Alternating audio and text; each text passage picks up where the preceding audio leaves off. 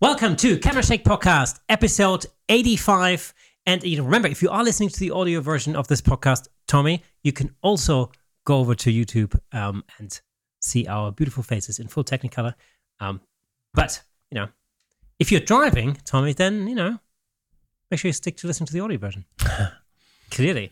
Now, you can, of course, head over to you should head over to camerashakepodcast.com and join our Camera Shake community, because that is where we will let you know about new things, stuff that's coming up and all that kind of stuff, because we've got something coming up, actually. We do, but should we just wait for just a couple of seconds while they go do that? Exactly. Remember, camerashakepodcast.com. All right, let's leave them to it. Head over there. Camera. You done it yet? With a C, shake, camerashakepodcast.com. You'll see a button that says join the community. Hit that. Join our community. Yes. Is that enough time? That's enough time. Life will be beautiful henceforth. Excellent. Thank you for doing that. Excellent. Cool. So we've got something coming up. Can you tell we're tired today? Well, there's that. Now, I've got something interesting coming up, or in the pipeline, I should say. Okay. Because we're going to have our first behind-the-scenes feature. Oh, yes. Coming up. Yes. Batman. Oh, but yeah, today I'm Batman. Is that how he says it? Apparently, I'm Wonder Woman. Yeah. Which, I can let my hair down. It's all good. You've not got the legs for it. Anyway, so behind the scenes. Now, a little while ago, we went to meet our friend David Williams in the midst of the Welsh forest. Oh yeah. And obviously we created an episode out of that, which was episode 70, where we went to see his van.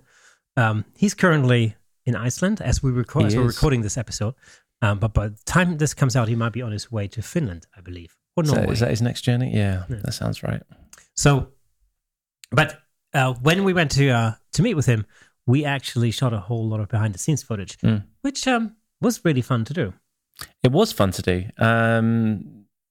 Was it the first lot of BTS stuff we've done in that way? Yeah, I think it might be, right? Yeah. So it's, as with anything new, is working out how to do it. Well, do it efficiently, Yeah, and it was also our first road trip. Yeah. Other than we went to London for our first anniversary episode. That's true, and we know how the BTS went for that. Yeah, I think it's 1 minute or 2 minutes. I think we got 2 minutes of usable material out of a full day. But so yeah, going to Wales, that was our second shot at that. Yeah, it was, and it went a little bit better this time, didn't it? It was fun. It was actually, So for those of you watching on YouTube, you are currently hearing my cat and watching my cat run back and forward on the sofa there. I don't know what's going on. Anyway, So it was interesting because we were sitting on that behind the scenes footage for a little while, and then we thought, well, we'll dig it out and we'll make something out of it. And I think as we were in the process of doing that, it just turned out to be a really fun little project. Yeah. Yeah. It's just the stuff that you don't see when you actually watch the episode. Yeah, so. It's personally I like watching that stuff from other people because it there's a couple of reasons. It's that voyeuristic kind of side of people's personalities that they like, and I like seeing what goes into making the main video that you saw. I find it feels like you're a bit like you're there. I always pick up some tip or idea of saying, how's he licing that? What gears are he using on that? And you can just, even whether they're talking about it or not, you can still see it half the time. And that just can generate new, fresh ideas. And that's exciting. That's fun for me to watch. I generally prefer watching that kind of stuff than I do watching whatever the main video was about. Because I can take from it what I want to take from it rather than what I'm being told to take from it. Yeah, because the thing about this particular episode was that, the main part of it was basically us sitting by a campfire, talking. Yeah. You're talking to Dave about his van and about the adventures that he was planning. Mm-hmm. And then we did a van walkthrough tour thing. And what was really interesting was, I remember, I was filming you whilst you were filming Dave. Yeah. And so what I managed to do was I managed to synchronize it so you can basically see the original van footage, but at the same time you can see me filming you. So you get that real like first-hand view of what's happening, as if you were Is there. that technically first hand? I don't know. Is that second hand? It's getting too complicated. Who was filming you, filming me? I Filming remember there Dave? was a point where Dave was filming me, filming you. While I was still filming him? Whilst I think you were filming the Is this van some at the time. weird little freeway going on? That's I very don't know. strange. Very, very Wow. strange. So This is no longer the Camera Shake podcast. This is we're shaking it up again. But yeah, so it turned out to be really quite fun. Yeah. You know, we've left it relatively raw. So, you know, oh, totally wrong. so Yeah. you can really see you know, what was happening behind the scenes. But, you know, again, if you want to have a look at that, you know, head over to camerashakepodcast.com, hit the join the community button, and within the next week or so, you will be the first to be able to see that very video. So this is at this point exclusively for members of our community, which should be Absolutely. really good crack. The other thing we did on that day was GoPro'd it in the car. Yeah. All right. Yes. And that was, what did we get? I got a old suction cup Dubry, whatever Yes. Yeah. whatever, I don't know, whatever you want to call it. That went on the windscreen and just, you know, tilted the camera up and just filmed us whenever we were ready to go, right? Yeah. Now, should we talk about the audio? Because we're not sure what's going to happen with that yet. Yeah, so I mean, I tell you what, we're not going to give too much away, but there was a point when I jumped into Dave's van. We basically met up with Dave. I jumped into this van, and then you were following the van, and of course you were filming stuff whilst, unbeknownst to me, whilst I was in the van, and I only got to see that footage when you sent that footage over to me. And so, you know, imagine my surprise when I was like, You saw it like 2 days ago for the well, first yeah, time. when I was like sifting Yeah. through the GoPro footage, I'm like, oh, okay, that's funny. Anyway, so there are a lot of like hidden gems in there, I would say. Yes, I am a hidden gem. This is well worth checking out. Yeah, so that's again, you know, that's going to be if you head over to camerashakepodcast.com, you know, hit the join the community button, and then within the next week or so, you'll be able to see that special footage, which should be super awesome. Good times. Now, Christmas isn't far. It's not far off. Humbug. Humbug. It's like from how many weeks? Is it 2 weeks? I've been too busy to 2.5 begin thinking about it, let alone think about presents and all. Not that I generally do presents all that often. I have to say I am a humbug in that respect. Well, You know, and do you know what most of the reason is? And this is no disrespect to anyone who's ever got me a present at Christmas. It's generally something I don't want. Okay? yeah. It's just generic stuff, right? It's nothing I quote unquote asked for or would ever buy myself. And there is a reason for that. Well, there's two reasons. One is anything that I actually want, I generally just get during the course of the year because I want it. And if I want it, I need it. Yeah. That's how I justify it. If I want it, I need it. It's not the other way around. And the other thing is, no one ever knows what to buy me because I generally buy everything I want to get over the course of a year. Yeah. So I'm impossible. Yeah, I mean, it's, you know, I've simulations of my wife keeps telling me that I have very expensive taste. Because the thing is, you know, I can't work out whether that was a slight dig at you or a compliment to her. Well, I mean, yeah, probably a little bit of both. But I mean, it's true to say that anything to do with photography is, you know, or can get really quite pricey. It can, You know, and so- God forbid someone who's not a photographer tries to buy something for you, photography related, not Exactly. knowing, without asking you first. I mean, I think we've probably both been through the, like, you know, the lens cup type. Have you ever gotten like a Canon lens, No, 24-70 No. as a cup? no. Really, No, I haven't. I've had no. several of those. I've had two of those. I remember. Really? Yeah, both Canon.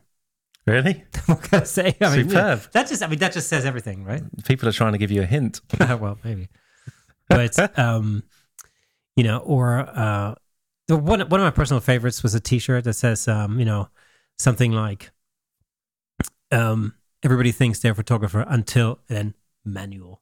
You like a manual. Oh, dial. yeah. So I think people generally just steer clear of that stuff for me, except all the cameras I've got over there. And if you go back to some earlier episodes about a year ago, where we had a slightly different setup, you'll see that there are some cameras kind of behind us, technically near the mirror, and all of those cameras, bar one, were presents. And I remember when you got those. And they're like film cameras, as in movie cameras. Yeah, two of them. One's a stills camera. Yeah. Yeah. Well, that kind of thing. I mean, that kind of thing cool. is interesting. They were very cool to receive. I love those things. Yeah. See, that's a good idea. Maybe, that's actually a very good idea. If you have any great ideas for, Christmas presents for photographers, then let us know, because, I will pass it on to my wife and my children, who think, they can get away with buying me Reese's. Yeah. Peanut butter cups. You pretty much get something oddly, loosely related to photography. You get something Star Wars related, or you get something chocolate related. Totally. That's it, right? Yeah. Yeah. Or something Czech. Yeah, and I'm, who am I to decline that? You were also wearing black jeans for the first time. I've never seen you in black jeans before. That is because it's my style rubbing off. Absolutely rubbing off. Yeah, that's right. Well, it's because I never. Well, I mean, I have owned black jeans in the past, but not. I'm a blue jean kind of guy. Are they Levi's? They are indeed. They are indeed Levi's. Yeah, Levi's. There we go. Yeah, I mean, it's. What's your ideal photographer's Christmas presents? Like, I've been thinking about this, what's the kind of thing that you can always need as a photographer? That's not necessarily like anything flashy or exciting, but something like, memory cards. Consumables, so to speak. Yeah, I mean, there's the kind of stuff that would actually be useful. Like, Yeah. Like I said, your memory cards, lens cloths. All of the really sexy stuff. Yeah, I mean, both of those for sure, although they also need to be the right memory cards. Well, so that's a slight issue.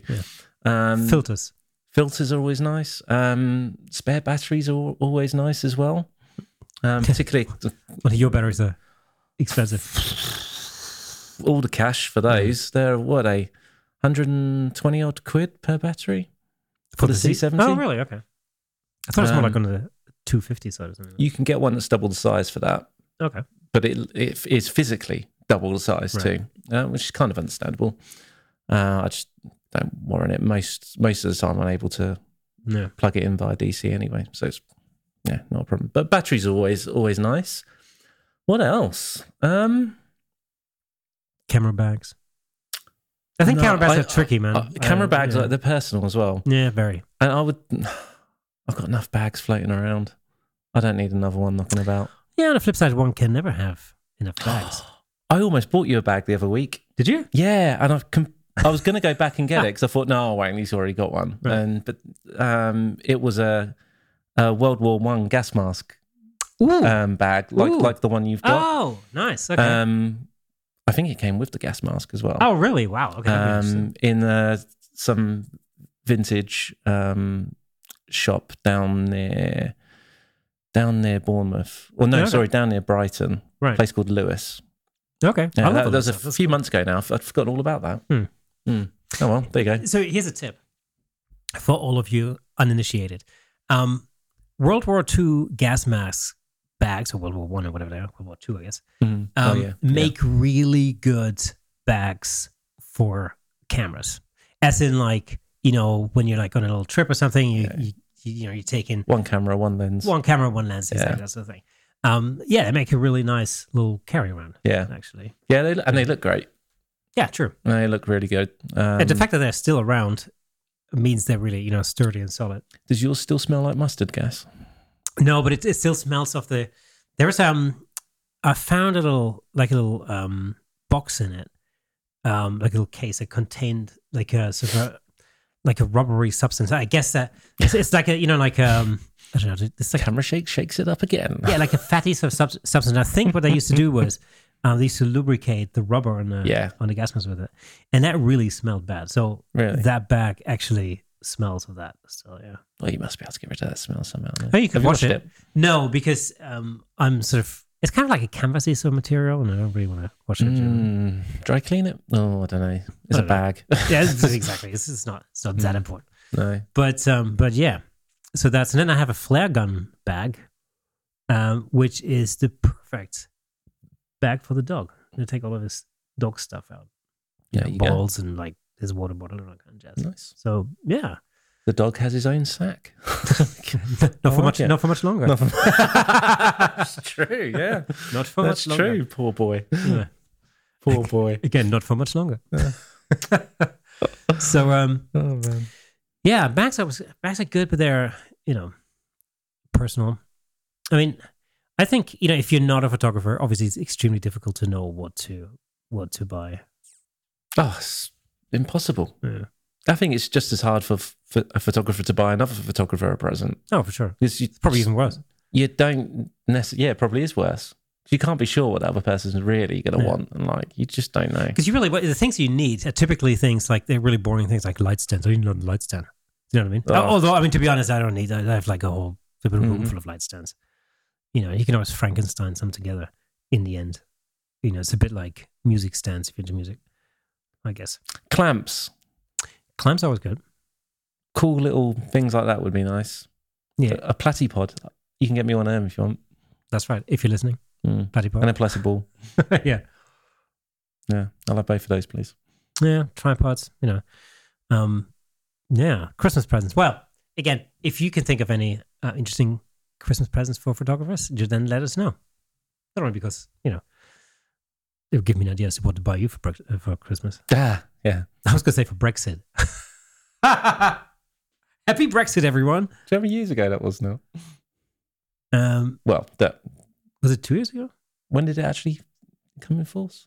Was it last January? I don't know. Yeah. Who cares? So it's about a year ago. It's the worst subject in the world. Oh, well. So, cool. Now, what else we got? I'll tell you what, actually, there's one thing that comes to mind. One thing I read about the other day. This is hilarious.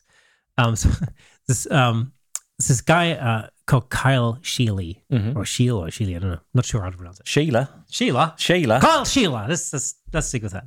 But so the story was his dad or his parents had a family photo in their living room of like him and his brothers and sisters, and and his mom and dad.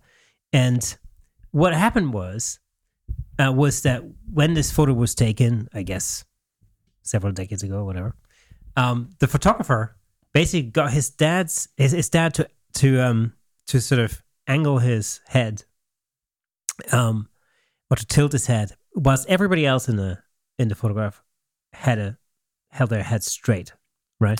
And so as a consequence, his dad used to hate that picture. Why did the photographer do that? I don't know. It was just which is one of these things. But anyway, so his dad hated that image, and his mom was sentimentally attached to it, and so therefore it hung in the living room, right, for all these years.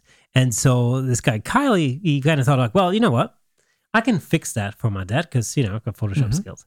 And he went in and he basically straightened out his dad's head in the photo, but then thought, wouldn't it be funny if I now tilted everybody else's heads? And so he did, and then he had it printed and framed, and gave it to his dad his parents as a Christmas present. And needless to say, it was hilarious. Love that. I think a cracking idea. I read about this, or I saw it on YouTube or something like that. We'll put the link in the description because that was super hilarious, super funny thing. How should we actually get educational for a second? Educational. God. How would you go about doing that in Photoshop? Because I'm not sure I've done that before, and I'm just trying to rack my brains as the right process to go about doing it. Oh, so have you done something like that? Yeah, before? yeah, sure. I mean, basically, what you do is you cut out the head, essentially. Put it in a new layer, and then you have the head itself. You basically then move it into the position that you want it to be in. And then you essentially mask out everything behind it. What you'll find is most likely is you find part of the original head underneath, which then you have to clone out, obviously, right? And make arrangements for that. So that's how you do it. You basically cut out the head, copy it onto a separate layer, and then. And what would you typically use to cut out that head? How You, would you select that uh, manually?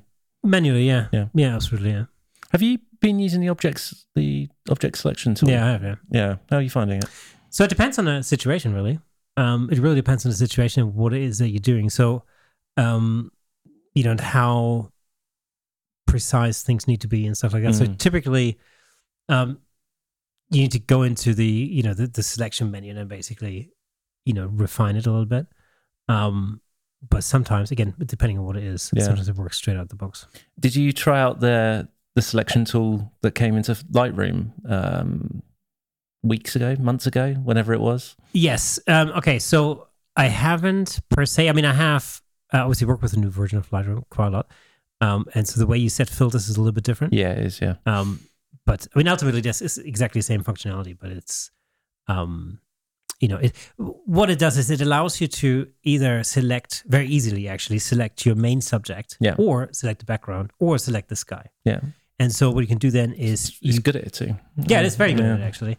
And so what it allows you to do is, for instance, let's say you have a subject in front of some background, let's say landscape or whatever it is, and you want to either change the sky or you want to change the exposure on the sky or the exposure on the main subject. Let's say you want to darken down the background a little bit and maybe brighten up the subject, maybe to create a little bit more of separation or whatever it may be. And that's really easily doable now. It's one less thing to go outside of Lightroom to Photoshop to do, for example. Yes, and I mean, you could have done using a brush or something. Yeah, like that. exactly. I mean, you could have done it in Lightroom before, but it was a matter of using brushes and. It's made the because I'll often desaturate the background from the subject a little bit as well. True. And it's just quick. It's just quick and easy, and you don't need.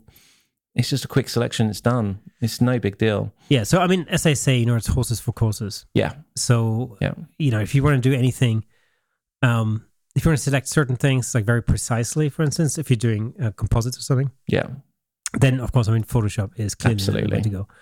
And there's a whole array. But you're still not working in layers in Lightroom, right? Yes, so correct. I mean, you're still working on that one layer, so to speak. Exactly, all the time. and that has certain disadvantages in certain situations, and advantages in other situations. So, sometimes doing something similar in Photoshop is actually more convoluted than it maybe needs to be.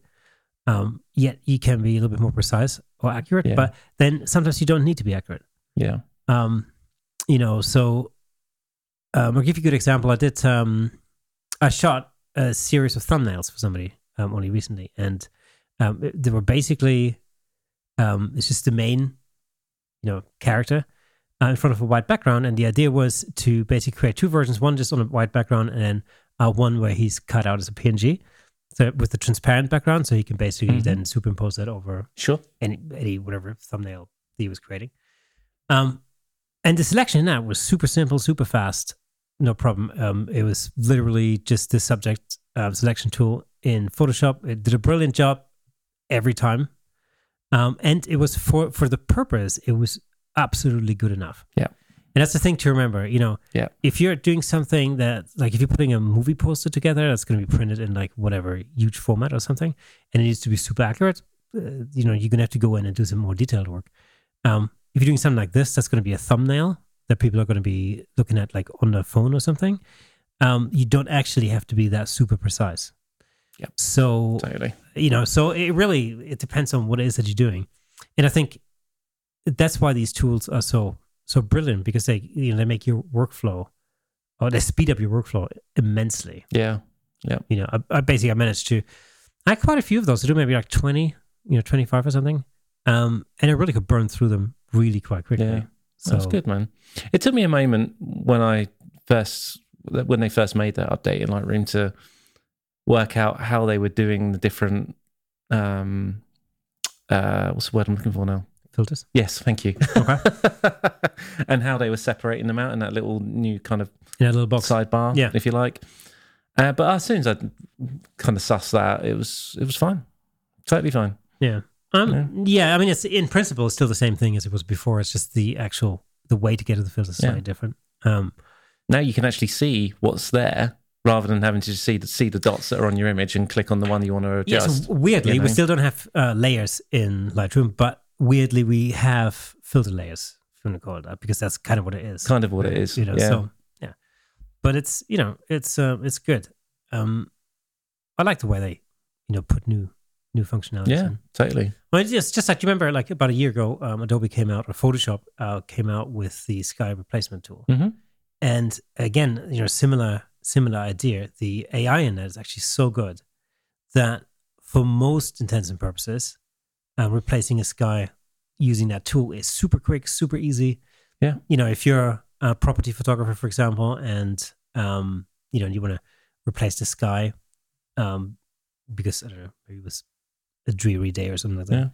Yeah. Then, or like most of them do when they take the photos when it's raining and still leave the rain on the floor. I mean, you know, it's no surprise.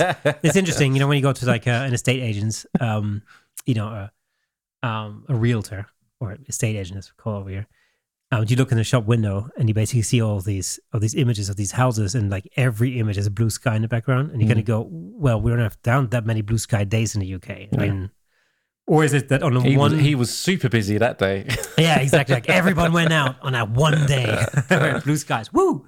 You know, I mean, clearly, a large proportion of those skies are fake. Yeah, doesn't matter though. I mean, again, for this particular purpose, who cares? Exactly. You know, because, well, would you buy a house that's like that looks dreary? At that point, you're not selling the house; you're selling the idea of the house. Yeah, absolutely. You know? Yeah, and you know, you're depicting the house.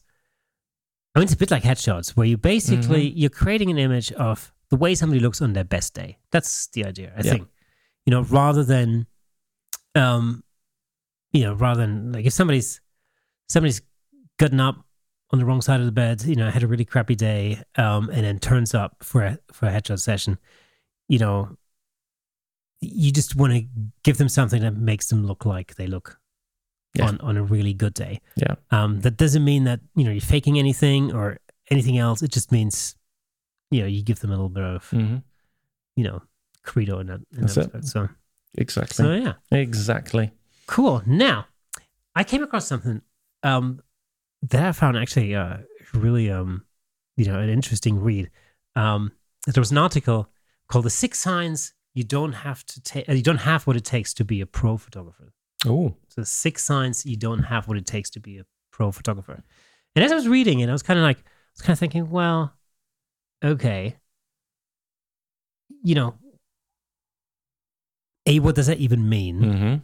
And B, you know, maybe in some instances I sort of agreed with the article, and in other instances I kind of thought it was a little far-fetched. Yeah. You know, I mean, you know, sounds like a slightly clickbaity title. Yeah, maybe, but you know, we're all fall for clickbait, sure. Yeah, surely, once in a while. So, not that our video titles were ever clickbaity, ever. No, ever. Not once. Yeah, not once. So you know, one thing was, for example, you know, blaming other people for your own failures. Okay, that's a life lesson, though. That's totally life. That's exactly what I thought. That's nothing to do with photography. It's related to anything you do in life. That's related to growing up. Yeah. Remember that? Yeah, well, yeah. It's a conversation I have with... Let me know when you finished. Well, yeah, it's a conversation I have with my kids all the time. You know? It's, you know, it's this age-old thing. It's like, you know, if something happens, you know, you make a mistake, you know, own it. Yeah. And people will respect you for it. Absolutely. And actually the consequences are going to be much less severe. If you go through, you know, your job or life just blaming other people for things that you do wrong, it just makes you look ridiculous. But you do that, particularly when you're younger. Oh, for sure. It's really normal. Yeah, kids do it all the time. It's really, really normal. Even throughout your 20s, you're still like that because you're still learning, you're still finding your way. What I like about kids sometimes is they have this like really abstract logic. Well, they pick up a glass of water, drop it on the floor, and then they go, "Oh, it wasn't my fault." I saw you just drop it. Oh yeah, it was the glass's fault because it was slippery. You blame that inanimate object. Yeah. Well, yeah, exactly. It's like, right. But yeah, so I mean, you know, blaming other people for your own failures is really you know, it does two things. I mean, first of all, you know, it doesn't do you any favors, but also, it means you're not going to be progressing because, you know, if we learn from our own mistakes, you know, then that's what kind of gets us, you know, that's what allows us to develop and to get better. And the first number one thing there is that we have to admit to ourselves that we've made something, you know, did something wrong. And it's one of those where people don't expect you to be perfect. People don't believe anybody is perfect. People expect mistakes to happen, no matter what job it is, what it is you're actually. It doesn't matter what you're doing. What's really important is how you react to that mistake and how you correct it. Whether it's happening on the shoot at that moment, it's working out. This is a problem. I didn't do this. I didn't do that. I've messed that up. Or whatever I've done, I should have done this. How do you correct that problem in the situation is what makes you brilliant at what you do, or maybe not quite so brilliant. And of course, if you think about the conversations that we've had with several guests on the show, it's this constant like pushing forward, like pushing through your mistakes, you're learning from them, and then using that knowledge to improve yourself and to get better. Mm-hmm. And I think that if you're constantly blaming other people for your failures, then you're really putting a roadblock in your own way of getting better. You stop your own progression. Yeah, exactly. And that's so that's one of those things. So I mean, in a sense, I sort of agree with that statement. That I can 100% agree with it. I don't think it has anything to do with photography as such. Yeah, it's a life thing. Yeah. What was number 2? Yeah. So number 2 was the inability to change and adapt. Okay. Yeah. And I think, that's another life lesson right there. Well, exactly. I mean, in photography, in particular, it's quite connected to the first one. Yeah, and you can kind of sort of see how, when things change. Like, for instance, when I don't know, I'm guessing because I sort of somehow remember it, but not really. When film changed to digital, for example, I'm guessing there were a whole bunch of people who just weren't ready for that change. And likewise, when DSLRs changed to mirrorless, similar sort of thing. That can be hard to digest maybe when a change like that happens and you're so stuck in your ways and there's certain things you've done one way. So I would relate this. So for those of you out there who, have a regular day job, perhaps you work in an office, you've probably seen this there. If you've been at a particular company for an extended period of time, you will find that people, companies, departments, they develop and they change and they morph and they ebb and flow depending on what's going on with the business. But there are many people who, and I would include myself in this some time ago for sure, would find it very, very difficult to see things change and develop and progress forward when you've got so used to what's going on and being comfortable with how things were, the status quo. And so you find that they ultimately become resentful because they are the ones that aren't trying to adapt to the new situation. Yeah. And that becomes a problem. All it does is it makes you bitter. It makes you bitter. I promise you, I've seen it happen to myself. But this thing, like people usually call themselves authentic at that point. That's like a cop out right there. What does it even mean? That's amazing. No idea. Authentic. They've really done some really good examples. In this particular article, one example was Kodak. And, I guess that's actually a really good example. That's a good example for a company that wasn't ready to change. And therefore ultimately went under. Yeah. And who would have thought that, like back when I was a kid, like Kodak was like one of the biggest, film manufacturers or businesses, companies in the photo world. Yeah. And that's obviously gone downhill. Yeah. So. And we've probably seen it a lot over the last 18 months or so with COVID, those businesses who had the foresight in advance to see, okay, online shopping is going to be the future for the majority of things. Let's get ourselves into that and make sure we're doing it. Apparently twice as many senior citizens are using online shopping now compared to before the pandemic. That's great. Yeah. That's great. So that's, that's an interesting statistic. There's lots of downsides to doing it that way, but there are so many positives. Yeah. All right. So number 3 was being too proud. These are all kind of saying the same thing, aren't they? Well, kind of. Yeah, that's a toughie. That's a difficult one to overcome. Do you think the first thing he mentions is something like, that mainly applies to men? Do you agree with that? No, not necessarily. I think it's fair to say that men are generally slightly more proud than women. I think it's a weird, stupid masculinity type thing that we have, but it's probably true. But I know many women are just as proud as I am. You know, it's. I'll tell you where I see the problem with that is, and I find this in myself a lot. You know, I'm always of the opinion that, you know, once, you know, I have an idea and then I go and execute it. And then once that idea is done, of course, you know, if you think you've created something really special or you're really happy with the result, you know, the portrait or whatever, of course you're proud, rightly so. You can be proud. Absolutely, should be. But, you know, for me, it's always like when I get to the finished product, I'm already playing with other ideas.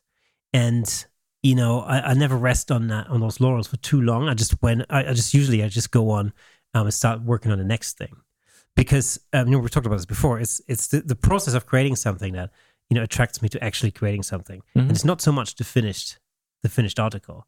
What happens is you end up building up a nice little sort of almost like library of work that way. You know, I think if you do something and then you spend too much time resting on your own laurels there, then that just takes you away from actually creating more work, you know? And then I think that could probably lead to, like, you know, to the one trick pony type of affair. You know what I mean? I do. Yeah. Yeah. It is quite possible that, I think, you know, I mean, does that mean though that you're not a pro photographer though? I mean, this is like, you know, in context, I kind of think, well, you know, there are photographers who do one thing, and they do one thing and do it extremely well, and then it's just literally just a matter of shoot, repeat. Mm-hmm. You know, headshot photographers very often, you know, if they really do absolutely nothing else than that one thing, you can look at that and you can go, well, okay, what else you got? Yeah. You know, and at the very least, do something else just to stop yourself getting disillusioned with photography, because you are just doing the same thing over and over and over. You've got superb at it. And, you know, and sometimes it's well worth looking at, you know, if you, for instance, I remember when I first discovered Peter Hurley's work, headshot work, you know, I was really, really impressed with what he does. And, you know, and of course, because he's so known in the world of headshot photography, it's very easy to miss some of the other stuff that he does. And then I came across a portrait series that he'd done in Hawaii. And actually, these portraits are great. Yeah, they're cool. They're really, really cool. Quality. And it really tells you there's much more to him than just shooting headshots. You know, much, much more. And that's the thing. So the fourth point was indifference. What did he mean by that? So it's one of these things where I think, you know, as a creative in general, and I think most creatives possess this curiosity when it comes to other people's work, for example. You know, where you look at something and you go, wow, you know, I don't know how, either like I've never seen that done before, or it's like, I wonder how that's been done, or that's like just such a striking image, or, you know, that sort of thing. You know, is when we would talk about this all the time, like on and off air, actually. You know, we come across something, we're like, oh, have you seen this? Blah, blah, blah, you know. So, so I think you need that curiosity, not only, you know, I mean, mainly, really, again, to develop yourself, you know. And indifference in that context is like when you really just, you know, you put your blinkers on and you're really just not interested in anybody else's work. Yeah, I think it's difficult. I think because you go through stages, don't you? When you're really starting out and you're learning, I think the majority of people are learning because they love doing it and they love learning. So you're always on the lookout for what's going on, what's new, how do I do that, how does that work, how do I get all of that kind of stuff. And that you do that by looking at other people's work a lot of the time. Then you get to a certain stage where you're really competent, you're quite accomplished with what you're doing.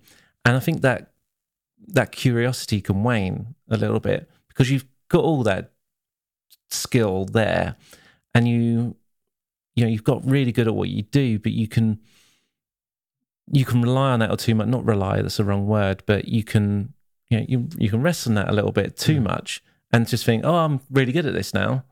But actually that, again, just hinders you. The more you look around and you look at other people's work, the more you're going to start spotting things that you aren't doing, or you'll start realizing they're doing it exactly the same way as I'm doing it, but why does theirs look like that and mine doesn't look quite the same? Yeah. What is it that's different? What are they doing differently? And that's when you reach a different stage of your learning, because you're now into the minutiae of inches with where the light's placed to the difference that it makes. Yeah. The tenth of power change that just makes that little, or whatever it might be. It's also the deconstruction part of it. I think that's really interesting. I remember the first time I shot a boxing match or fight, right? And hello, cats. And you know what, she can stay. So. I remember there were two rings. There were two fights going on at the same time, and I was shooting one ring. There was another photographer shooting another ring, and so we were getting ready, and we're having a chat and everything, and then we were just casually chatting about camera settings. And it turned out that his settings were completely different from mine, and I sort of thought, well, some of it made sense, some of it didn't make sense, and I'm just, and I was just mulling it over in my head, thinking like, why is he making these decisions? But he had way more experience shooting, fights than compared to me, and so I think I shot the first two fights. They're relatively short, these kind of fights, obviously, because it's like three rounds, and usually somebody goes down. Yeah. And I shot the first couple of fights, and I kept thinking, okay, my plan isn't 100% working, right? And then I sort of switched to the sort of settings that we discussed, and actually once you then put into action, you realize, okay, there's a sound logic to this, because things are happening so fast that you really don't have time to react. So this whole thing about shooting manual, for example, okay, that's all a great idea and everything, and maybe it makes you feel like you're somehow superior because you're shooting in manual or whatever.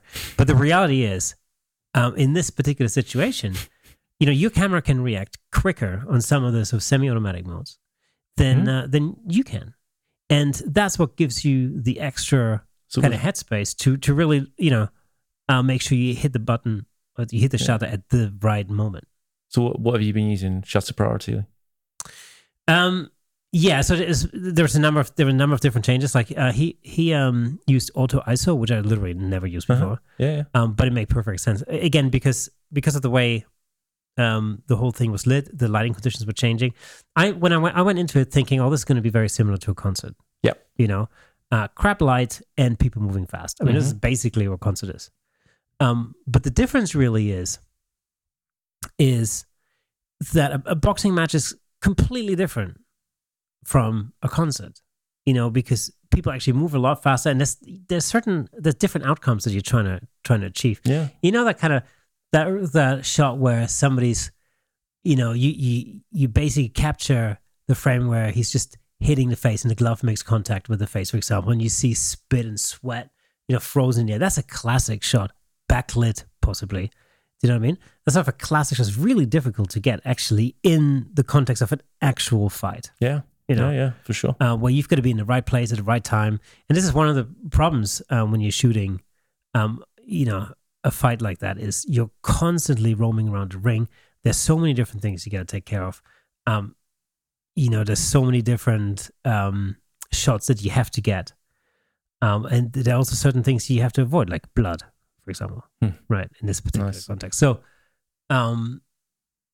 it's actually, if you can lay off some of the decision making and outsource that to the computer brain in your camera, then that's great.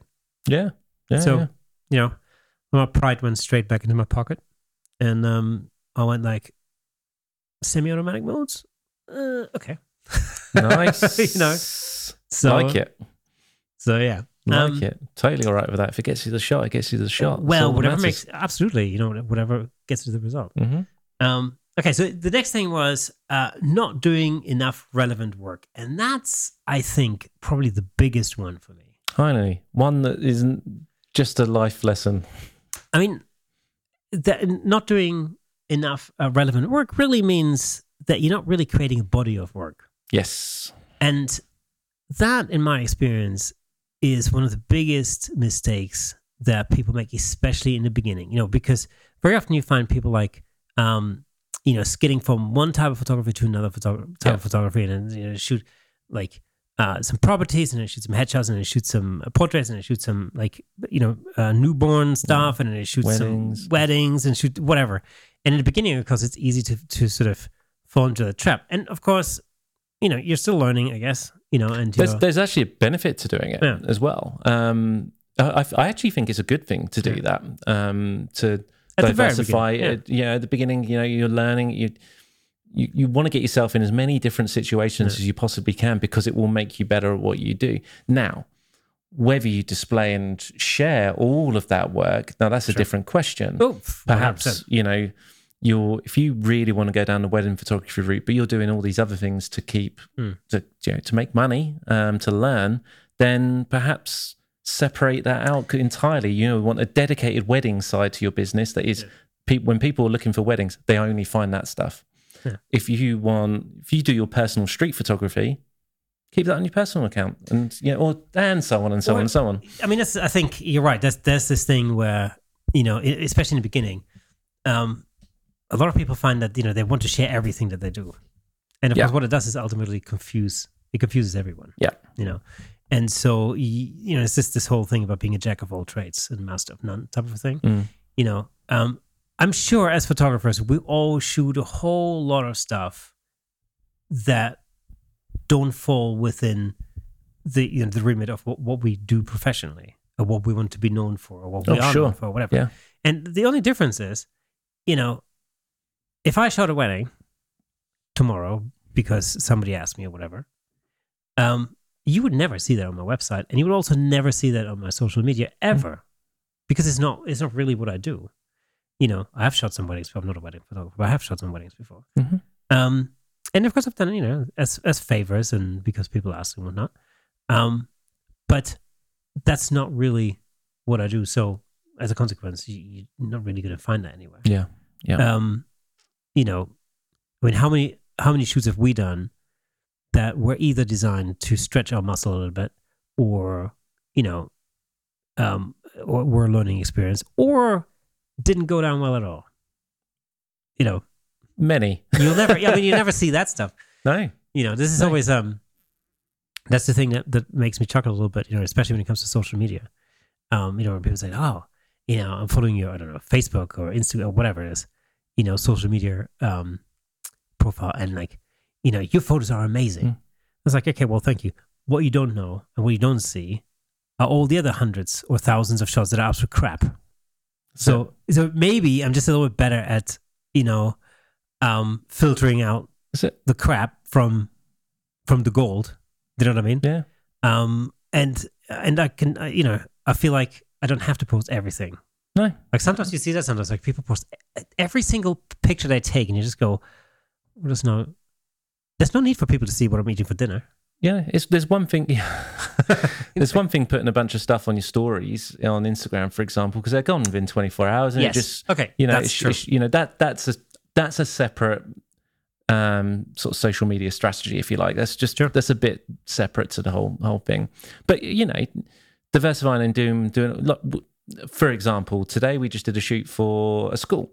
Yeah, right, and we've done loads of stuff for schools over the years. Sure, we don't share that stuff. No. Mostly because kids are involved and you can't share. Yeah, mostly because of GDPR. We rarely talk about it either, because it's just something that we do, and it and also quite like doing it. We enjoy doing it. It's it helps the schools out, helps the kids out. They get a different experience that they haven't had before, with cameras there and all that kind of stuff, and that's great for them.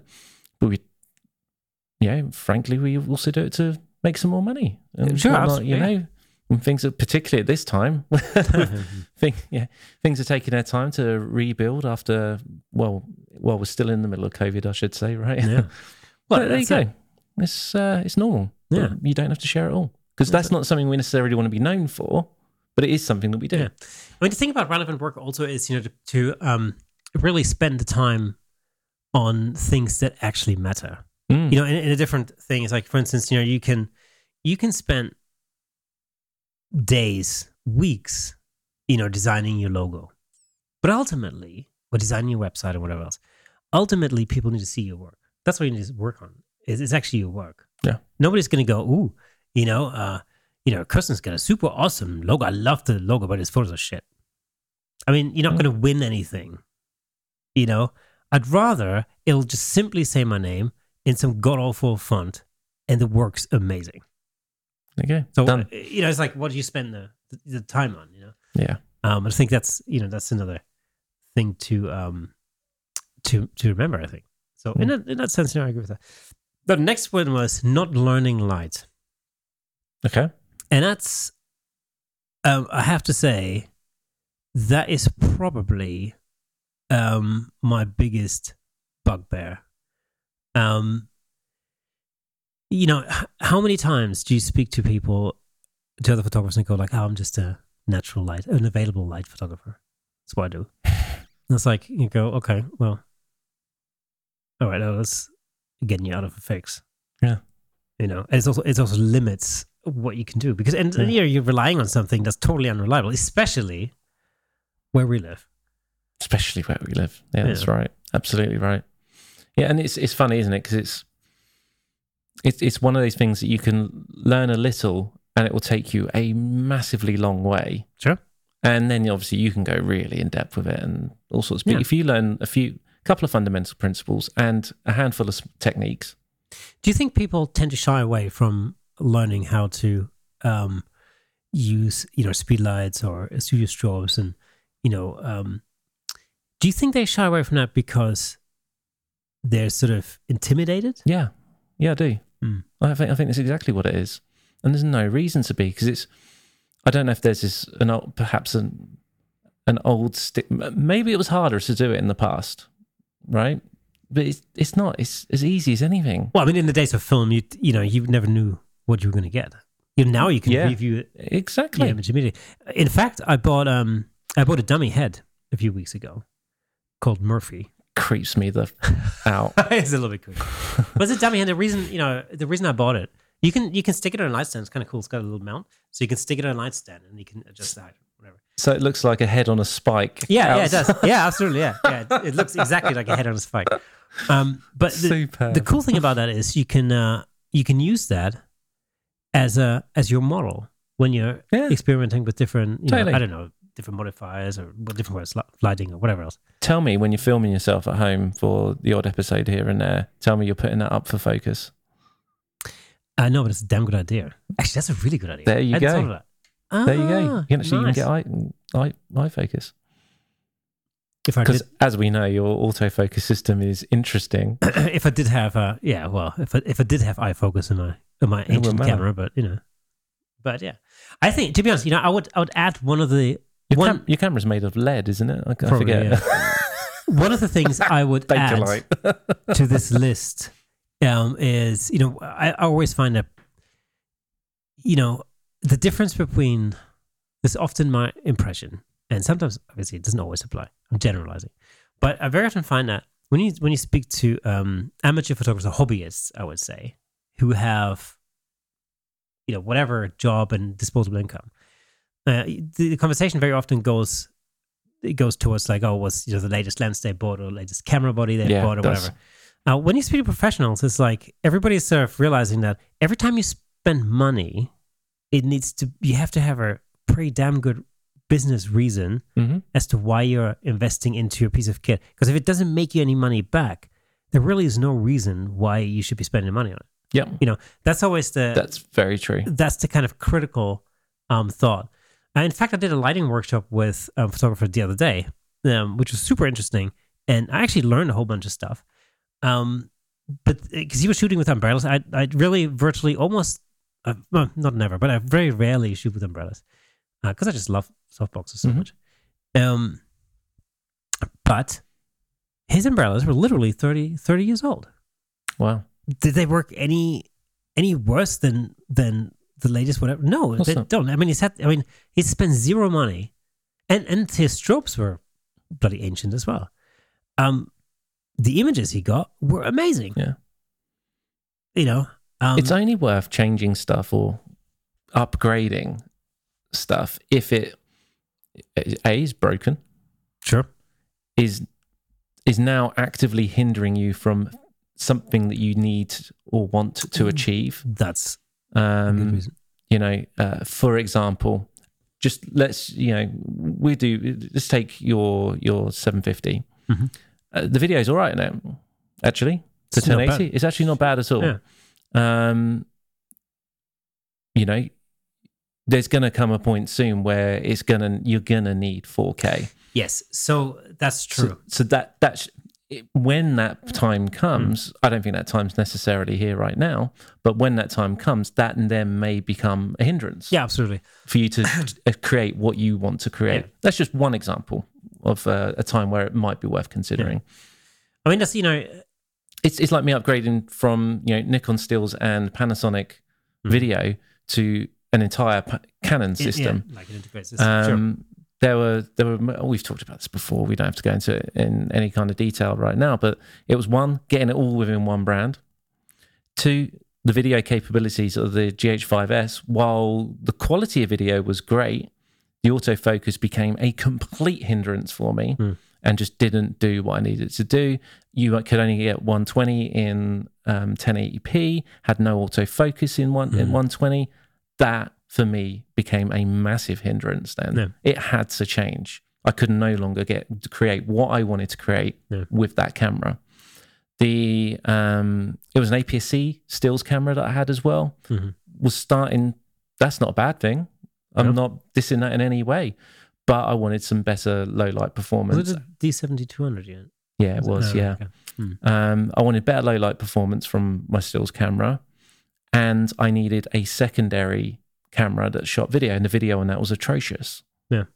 So they're two of the big reasons why I shifted at that point, and that made financially it was a big hit. Yeah, massive. But in the long run, think of all the jobs we've done since I changed that gear. Well, and the beauty of it is, of course, now because it's all part of the same infrastructure, or environment. You can interchange lenses, and you have a lot more options. Because I remember you had a whole set of Panasonic lenses and a whole set of Nikon lenses, and it was like, okay, well, it's a lot of lenses. And so you're probably sinking, in the long run, you're probably sinking more money into having these two incompatible systems. Yes, compared to integrating it all.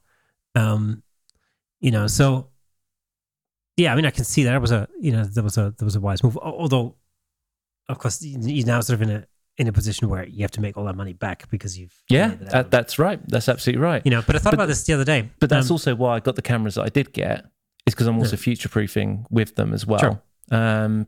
Plus, they both are the same mount, exactly the same mount. It's not the old Canon mount either. Yeah. So that's going to see me through. I can't see any real reason to upgrade from these in many years. I mean, the reason why I still use the D750 is predominantly because the sensor is so good, and the glass is so good, and it works together really well, and I'm really used to it.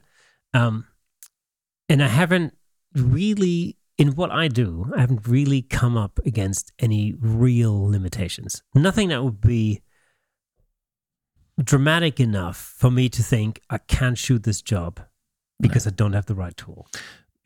I think from a video aspect, because that's developed so much over the past few years, there is big reasons for that. But from a stills perspective, the quality of image isn't changing. No, really. Exactly. Yeah. The convenience of functions that you have within that camera is what really kind of makes a difference. Having had this conversation with Tommy last week, and talking about, for instance, he's changed to the Canon R5 recently from like a really ancient 5D Mark III, I think. Yeah. And he was talking about the eye autofocus in the R5, and how that's really been sort of a total eye opener when he was shooting, the couple walking down the aisle. Yeah. I mean, if I was shooting weddings, I can absolutely see the advantage, because what that does is it gives you a higher yield of shots, and so therefore there's a real opportunity to create better work. Totally cool, because once that happens, you can then have a look at pricing and where you position yourself in the market and all the rest of it. It's really useful. For what I do, it doesn't really apply, because a lot of the stuff I do is basically studio based. Yeah.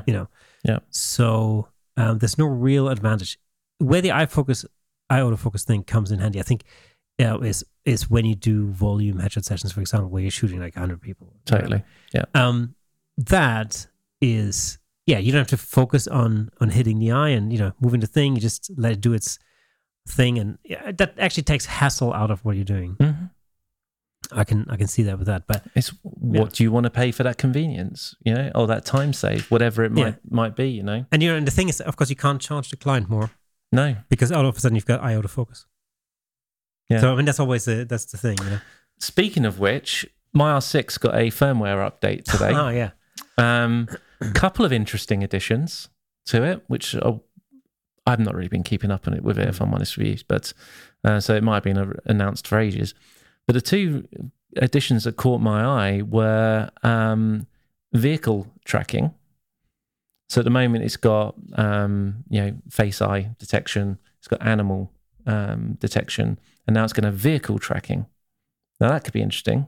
It has torso tracking, and it's got torso tracking. And what that means is that if you've got it, I'm going to guess if you've got it on eye face tracking, and it cannot pick out an eye or a face for some reason, maybe the head isn't in shot, it's in too much shadow, or there's hair completely covering, whatever it might be, but it can see that there's a body there, it will switch and focus on the body, which may or may not be a good thing, who knows, but it's an interesting addition. It's what they're thinking about adding is quite interesting. But although you have to think like, okay, what's going to be next? So now they've got eye tracking, face tracking, animal tracking, torso tracking. So kneecap tracking next. I mean, what is the next thing? Left earlobe tracking. Yeah. Hey, I set it to right earlobe. It's not working. Oh, damn it.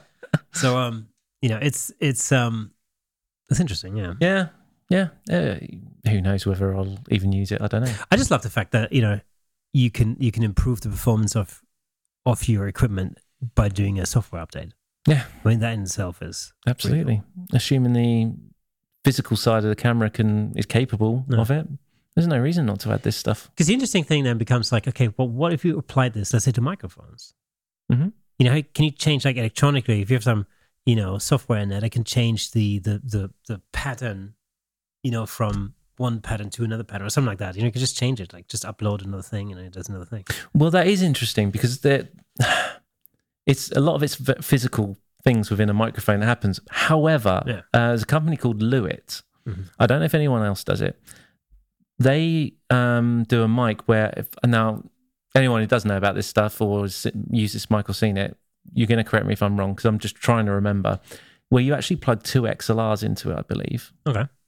The XLRs come out, but what that enables you to do is to put their plug-in onto the channel after the fact and change the polarity afterwards to whatever you want. Okay. And, from Omni to cardioid to supercardioid and so on and so on and so on. Very interesting. I was really impressed with when we went to the photography show and we spoke to our friends at Rode. And we were talking about the Rodecaster, which is basically a mixing desk, for lack of a better word. Yeah. That's specifically designed for podcasting, which is super interesting. And what that did, this blew my mind. It's one of the problems you have very often when you're using desks like that. Let's say you've got you have 4 speakers and you plug 4 mics in, but you don't have the same 4 mics. You have different mics. You plug them in; they all sound a little bit different, and that could be an issue. When you're trying to balance 4 voices off against each other. Yeah. But the cool thing about this thing is that it electronically matches the mics that you plug in to like different presets and makes them sound the same. It's EQ matching. So if it knows the mic you're using and it's got it inbuilt, you can say, I am using an SM7B, right? And you're using an NT1. Let's say someone else is using an NT1. Just in theory, I want to make the SM7B sound like the NT1. I don't know why you would want to do that, but that's what you want to do. And it's got the SM7 in there and the NT1. I want this to sound like the NT1. Yeah, that's very cool, though. I mean, if you think about it, that's a really clever little thing to do. So, yeah, I find it very impressive. You need to get yourself back in the audio world. I do all this stuff all the time. Yeah, I know. I've been out of that for quite some time. Back in my day, we had dynamic mics. Dynamic mics. What is this phantom power? Yeah, I tell you what. Actually, talking about audio, just for a second, we talked about the Peter Jackson's Beatles documentary a little while ago. La la la la la la la la la. Get Back. Really interesting. If you have Disney Plus, check it out. It's called Get Back. It's fascinating. Yeah. One of the things that I found really remarkable was the fact that not only does it look amazing, I mean, it really looks like it was filmed yesterday, which is incredible. We talked about this before, but so Peter Jackson and his team developed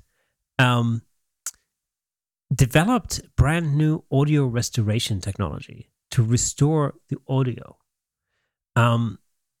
Because basically what they did was they were recording, candid conversations with a mic in a room. You can actually see it in the footage. There's a boom arm, and they basically lower it sort of in the middle of them, and that records everything. The instruments, when they're playing, when they're talking. Sometimes they're talking over somebody else playing. I mean, it's a typical band rehearsal. Yeah. Somebody never shuts up. Yeah. Right. Yeah. Guitarists. Exactly. Drummers. And so, all of that's going on, but what they managed to do is completely restore the audio in that so that you can hear everything with absolute clarity, all the conversations, and they sound like modern recordings. I hope they release something that goes through all of that in a bit more detail. There'll be behind something the scene, there must be, yeah. Because I'd love to see that, because there's a company called Isotope who kind of lead the way generally on audio restoration. And their stuff's very expensive, Yeah. For their main suite, it's probably £700 or £800. But it's worth it in general. There's some audio restoration you're gonna have to do on the behind the scenes footage. I don't have the £800 suite. I have the slightly cut down version. £34. No, it's a few £100, but it's slightly cut down. Yeah. You can go into it and be very surgical and go into real parts, but I generally just do an overall thing, because that's 99% of the stuff I only needs that. Again, the thing that really fascinated me about this documentary is just how good it looks and how good it sounds. Even when they're playing through a song, it sounds really good. There's one mic in the room. It's incredible. Yeah. I'd love a to shitty mic in the room, by the way. It. Like, we're talking about a 1969 mic in the room. I don't know, some of the best mics in the world ever created. Arguably. Perhaps not for television, but... Okay, so here's something I want to know. Now, I've been watching the Beatles documentary and stuff, and actually, to be fair, my parents were big Beatles fans. And when I was a kid, I was like, that's my parents into that old stuff, and it wasn't really, and I've really, throughout my musical career, I've never really paid much attention to the Beatles. Okay. And so when this documentary came out, I kind of sort of thought, oh, that's actually interesting. I don't really know that much about that period and what they actually did. And so I decided to look into that a little bit more. And so I listened to some of their albums in a little bit more detail, like Sgt. Pepper, for example, Rubber Soul. And of course, when you go onto Spotify, for example, you see a lot of remastered, and there's those different versions, like remastered in 2009 and the same thing remastered in 2018. And you listen to those. They are different. And I actually sometimes think they're not necessarily an improvement. They're not an improvement. They are not. The original, they're not. So I don't like them. So it's interesting, especially on Sgt. Pepper's Hot Club Band. That's a really good example where listen to the original. Yeah, you listen to the original, you kind of go, that's a really kicking tune. Yeah. And then I listened to some remastered version. I'm like, this doesn't sound anything like it. I mean, it's terrible. Yeah. The original mono and stereo versions are the best ones. Yeah. It's been a long time since I've heard the mono version of a lot of them, but I've heard the original stereo versions where drums are generally on one side. Yes. And that kind of stuff, like some of the old Hendrix stuff was a bit like that.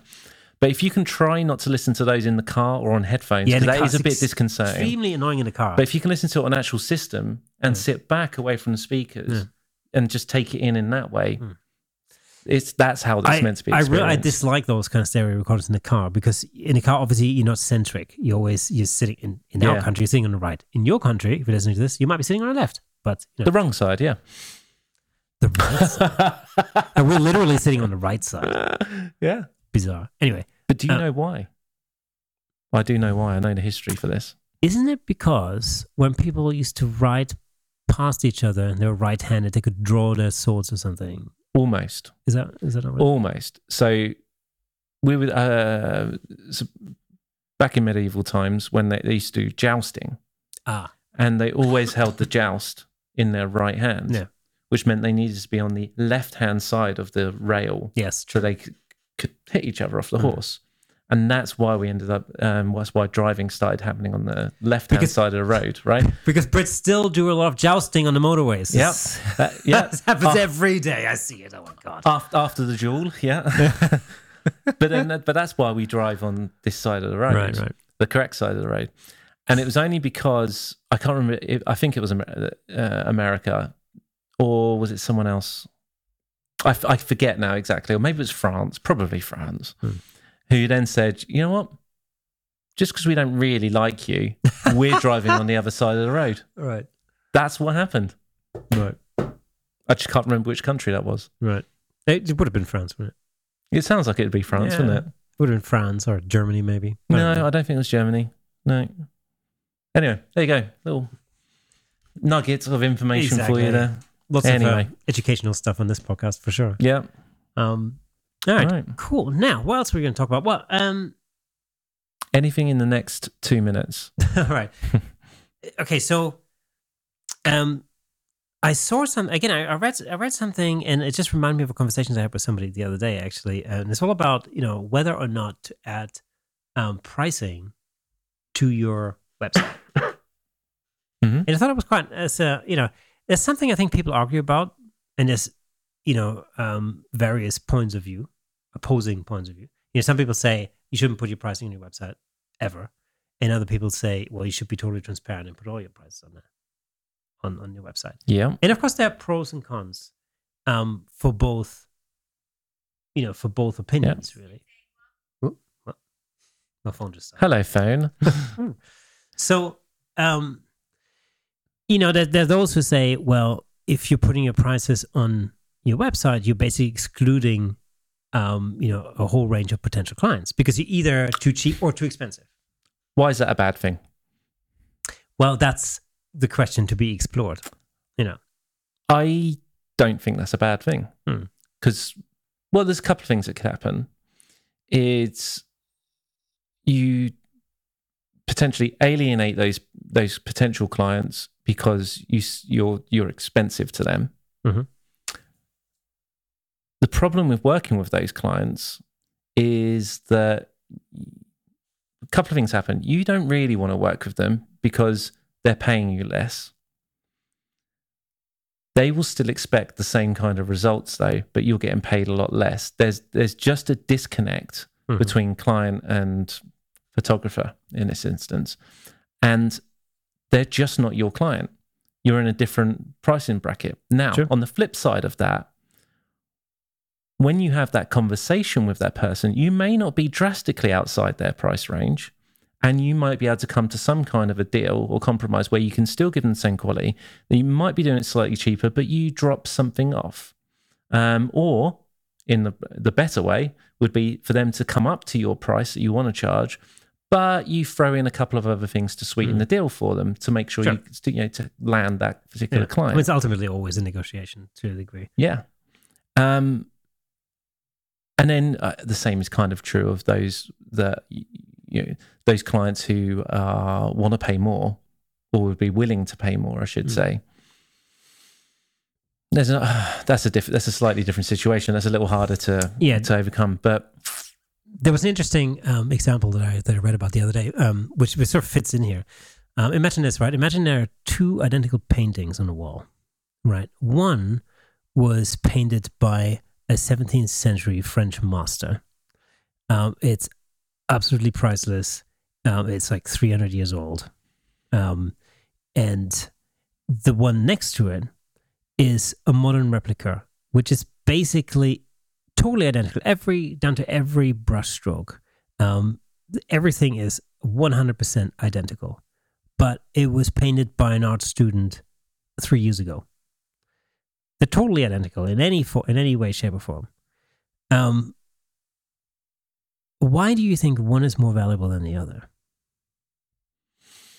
Well,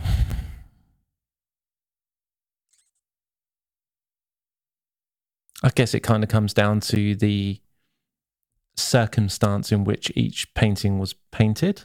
Does that make sense? It comes down to the story element. Yeah.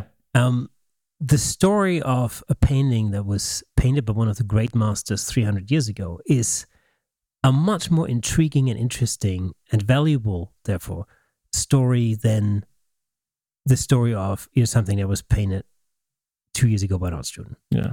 And ultimately, the original is the original. That painter came up with that painting. This one's just copied it. Yeah, exactly. Stroke for stroke. Again, it doesn't make any difference to the actual painting because it's exactly identical, but it's the backstory that attaches value to it. And so, if you ask anybody, which painting would you rather take home? I think the vast majority of people will pick the old Dutch master type of a thing, painting. And so very often it's a story that's attached to something that actually gives you the sense of value. And, I think you can see that a lot in photography.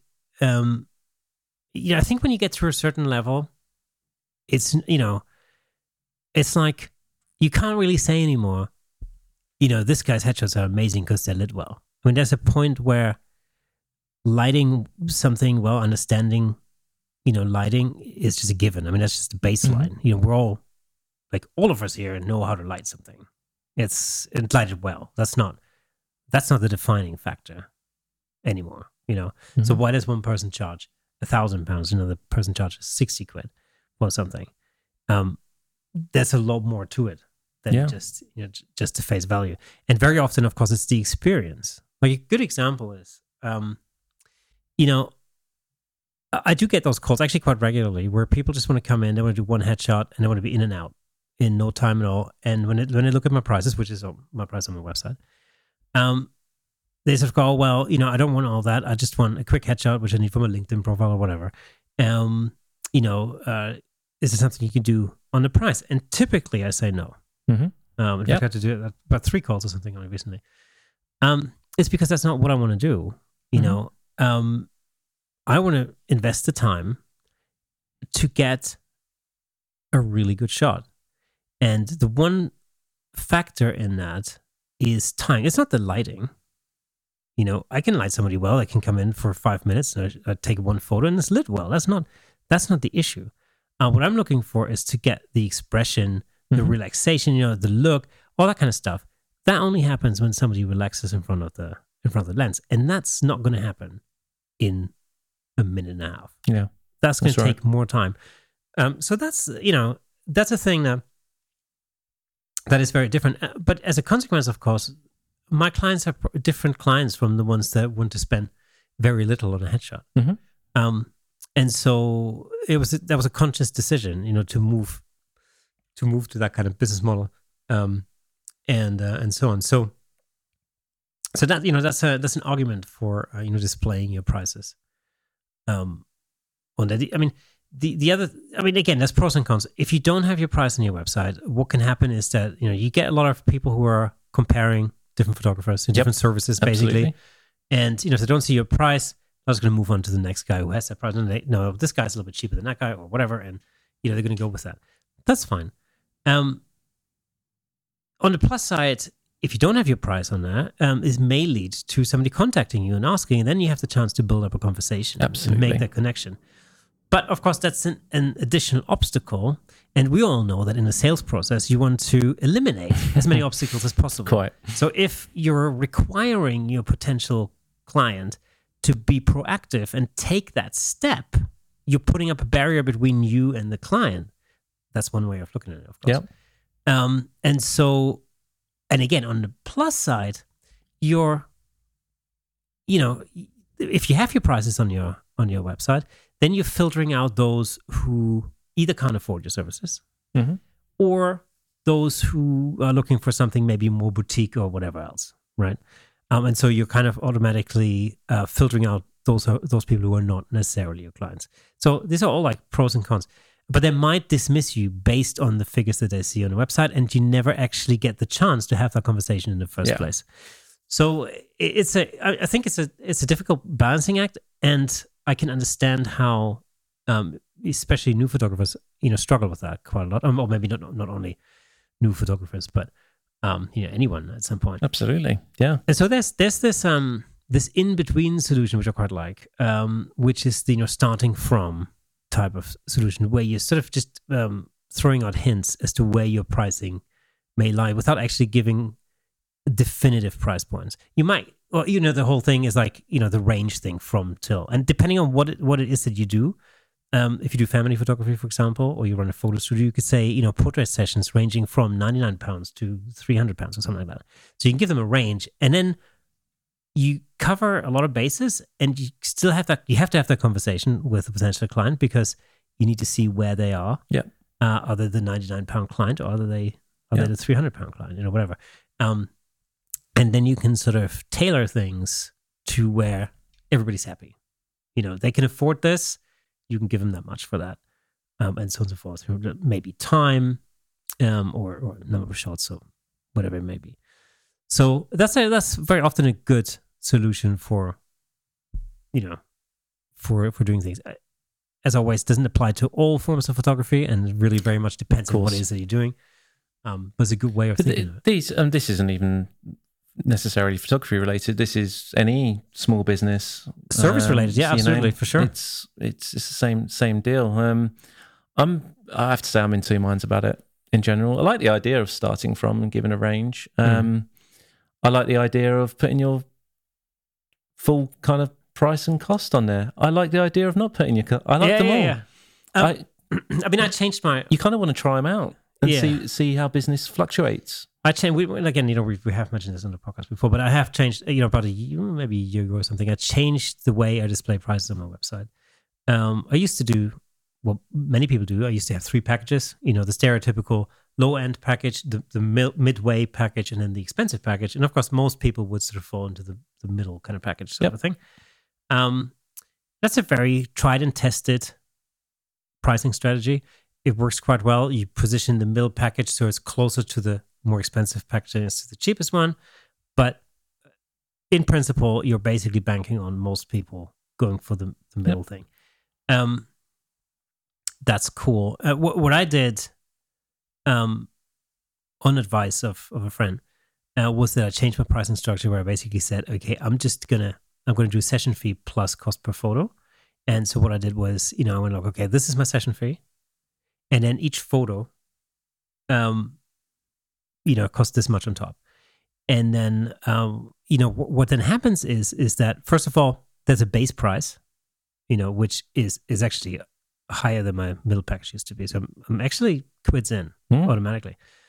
But what happens during the session? This is the way it's perceived by the client, right? Well, and the thing is, like, why did I change it to an unlimited amount of time? So I'm not sort of saying like, because the thing with packages very often is you're like, okay, well, you have like the 20-minute session, I don't know, the hour session and the 2-hour session or whatever. You could differentiate your packages that way, and it come with other benefits and this and that. But so I moved away from that, and what I do now is basically that I don't put a limit on the session length, and so therefore I can guarantee almost that the end result is going to be better, and the client's going to like it more, because with more time in front of the camera. And the other thing is you can run through different setups because you're not limiting yourself time-wise. You're not saying like, we're almost at the end of the hour and I won't be able to get the black background anymore. The genius thing about this is that because it's unlimited time, let's just say it's 4 or 6 hours that you end up doing it, you get through those different background changes, costume changes, whatever they might be. They're going to want one of each of those, and probably. That is exactly what happens. That's exactly what happens. So the upsell part of it, what are you charging per photo in that kind of context? In this context, £35. That's a bargain. Yeah, I mean, basically, I know an animal stroke, primarily dog photographer. I know of one. Do you want to know how much he's charging per photo? What's it? Technically, they look really good, Mm-hmm. but he has absolutely zero ability to get any kind of expression or something interesting happening with that dog in a studio setting as well. £800 Okay. per photo. Right. How many is he selling? A lot. Oh, right. Okay. Interesting. Given the area that I'm into dog photography based from in. now. That's it. See, that's the funny thing, isn't it? I know we're just going off on a bit of a tangent here, but people are willing to pay more for something to do with the pet that they love than they are for photos of themselves. Yeah, absolutely. Right? There's that. I mean, in the sort of, it's actually hard to do. It's hard to do. I mean, in the headshot context, it's what it allows you to do is, first of all, because you've got unlimited time, you can run through as many setups as you want. And you're quite right. Most clients will then, choose at least one shot from each. Yeah. Or very often choose one shot from each setup. And so you automatically, if you're running through 5 setups, that's 5 times, 35 quid, plus the session fee.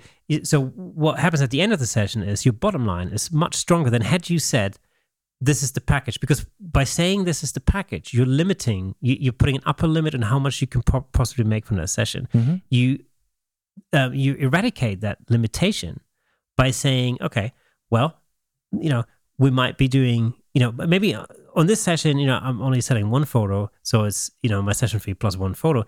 But then on another session, I sell the session fee plus 5 photos. And overall, you end up with,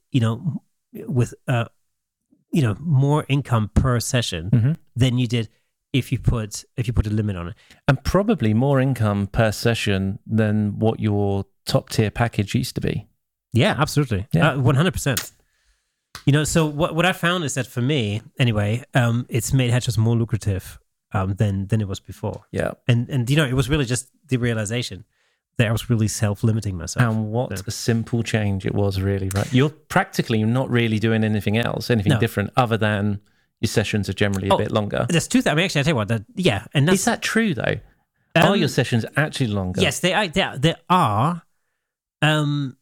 I wouldn't say by much, because the thing is, when you sell a 1 hour session, and the client, things are going well, you might throw another 15 minutes into it. It doesn't matter, because you want to be nice and you don't want to boot somebody out the door. Yeah. But what does happen? I tell you what does happen actually.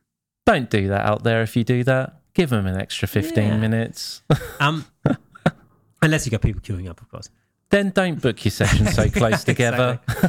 But I tell you what, it's one of the biggest differences that it has made by not limiting the time of the session. I am more relaxed because I'm not constantly glancing at my watch. Yeah. I'm not constantly you thinking. You can take that extra 10 minutes to set whatever it is you're setting at that moment, making sure the lighting, you know what, that'll be fine before. That's good there. I know that's good there. It's going to work. Now you've got a little opportunity to go, well, what if I just tweak it just a little bit, to take a few more test shots and see what happens. And you're building up that relationship with the client. We talked about this before. I like to kind of go in with a long lens to start with, and then as you build up that relationship, you then end up changing focal length and you get in closer. Yeah. And you're really kind of cementing that relationship between you and the client. And then as a result, you end up with happier clients. So the funny thing is, I'm a lot more relaxed when I'm shooting. I actually come out with, more money per session. My clients are much happier. So it's a total all-round win-win situation. So I'll just rephrase what Kay just said there. Charge your clients more, they will be happier. Okay, so and on that bombshell. Well, actually, let me just clarify this with one thing. So you gotta detach yourself, I think. And this is the difficult part.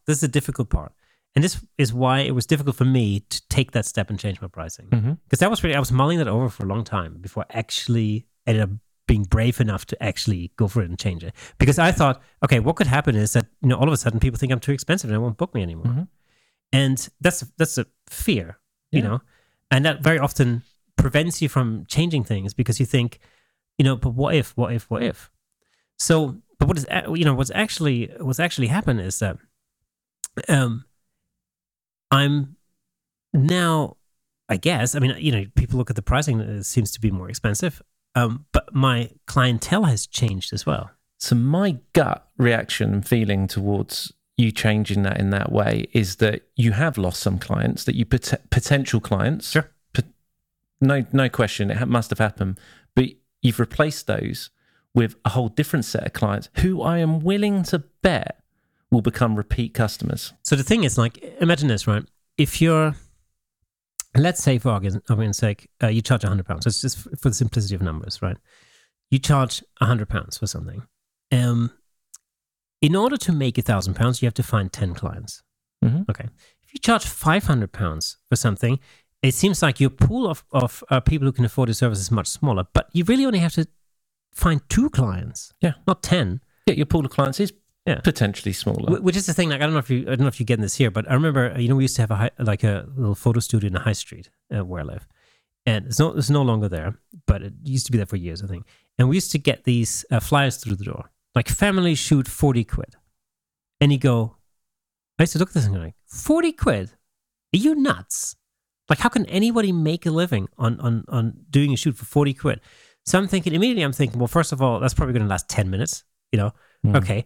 But how many clients do you have to find to make that worth your while? Yeah. Wow. I mean, it's one thing doing that for one day, it's one-off special day to get a whole different thing. Hopefully a whole new set of clients for the future just from that one day. It's a loss leader, basically. Yeah, absolutely. And that's one thing. But if that's what you do, and that's difficult. And it was literally 40 quid. I'm thinking like, right, either I'd be stressful. I'd be so stressed. Well, it's so, because that's the kind of price where I think a lot of people, particularly these days, and I know you're probably going back a little way as well, but these days I think most people go, that's too cheap, it's going to be rubbish. Yeah, I mean, like I said, it's, you'll probably find, I mean, you find people, that will come through your door, but I'm thinking like, well, mainly I'm thinking like, how many of those do you have to find? I mean, it's just, that's nuts, the amount of people you actually need to make it worthwhile. Yeah. Yeah. So, that's crazy. So anyway, pricing is always going to be difficult, I think. It's always going to be individual to a point. I think so. But it's something that's worth putting a lot of thought into and trying things out to see what happens. Definitely. Hopefully you can learn quickly what it's doing so you can revert back or try a different way of doing it as well. You never know. And you never know. I mean, you change your pricing structure. If you have a lot of people, running down your door, or beating down your door, then, there's a good argument to say, like, you need to raise your prices, right? Absolutely. You need to kind of adjust it to, that's another good point. To, demand, basically. But nevertheless, it's different pricing strategies, I think. This is really what we're talking about. We're not really talking about the level of pricing per se. No. We're more talking about different ways to price. Yeah. And that's, I think that's extremely useful information for somebody starting out. Absolutely. It's also just realizing that things are not cut and dry. You can always change things if you find they're not working. Yeah. As long as you're brave enough to take that step. And you can experiment. A little bit. Totally agree. So awesome. Again, on that bombshell. On that bombshell. I don't know about your bombshell. On that bombshell. That is pretty much it for today. We've come to the end of episode 85 of the Camera Shake podcast. Remember, if you want to have, first glances on our behind the scenes special, then make sure you head over to camerashakepodcast.com, hit the join the community button. Be super awesome to see you there. And we've got some super awesome goodies coming up. We do. I was just thinking, I wonder if Tommy actually watched the YouTube version of his own video last week, or whether he still watched the audio version. Okay. So Tommy, if you're listening, I will say one thing. Okay. And I listened to Tommy's podcast the other day, the Talk Pod, which I listened to it in the car. I genuinely listened to it on the motorway as I was driving, and it was. You must have been bored. No, I genuinely wanted to, because I saw it coming up. on social media, and I thought, I like listening to stuff like that. I listened to it. It's generally funny. There's a funny little sequence that might give you a clue about what there is in store for 2022. So I highly recommend head over to the Talk Pod as well. Give those guys a chance. Have a listen. You won't be disappointed. It is super fun. Some very, very, very useful information. Honestly, I've learned a couple of things because I'm not a wedding photographer, and it's really interesting to listen to to Tommy and Alex Benyon, who's also a former guest on the show. Talk about the way they do certain things and the problems that they have and the solutions that they find, especially in conjunction with Brexit. And so it was interesting. I generally have learned a couple of things of stuff that I wasn't aware of. So well worth checking out. Go and subscribe to those guys as well. And we actually interview both Tommy and Alex together in our photography show episode. Yes, correct. So go recheck that out as well. Right. So anyway, we have generally come to the end of the show. Remember, head over to CameraShakepodcast.com. Hit the join our community button. We will absolutely love to see you there. With that being in mind, we shall see you again next week. See you later.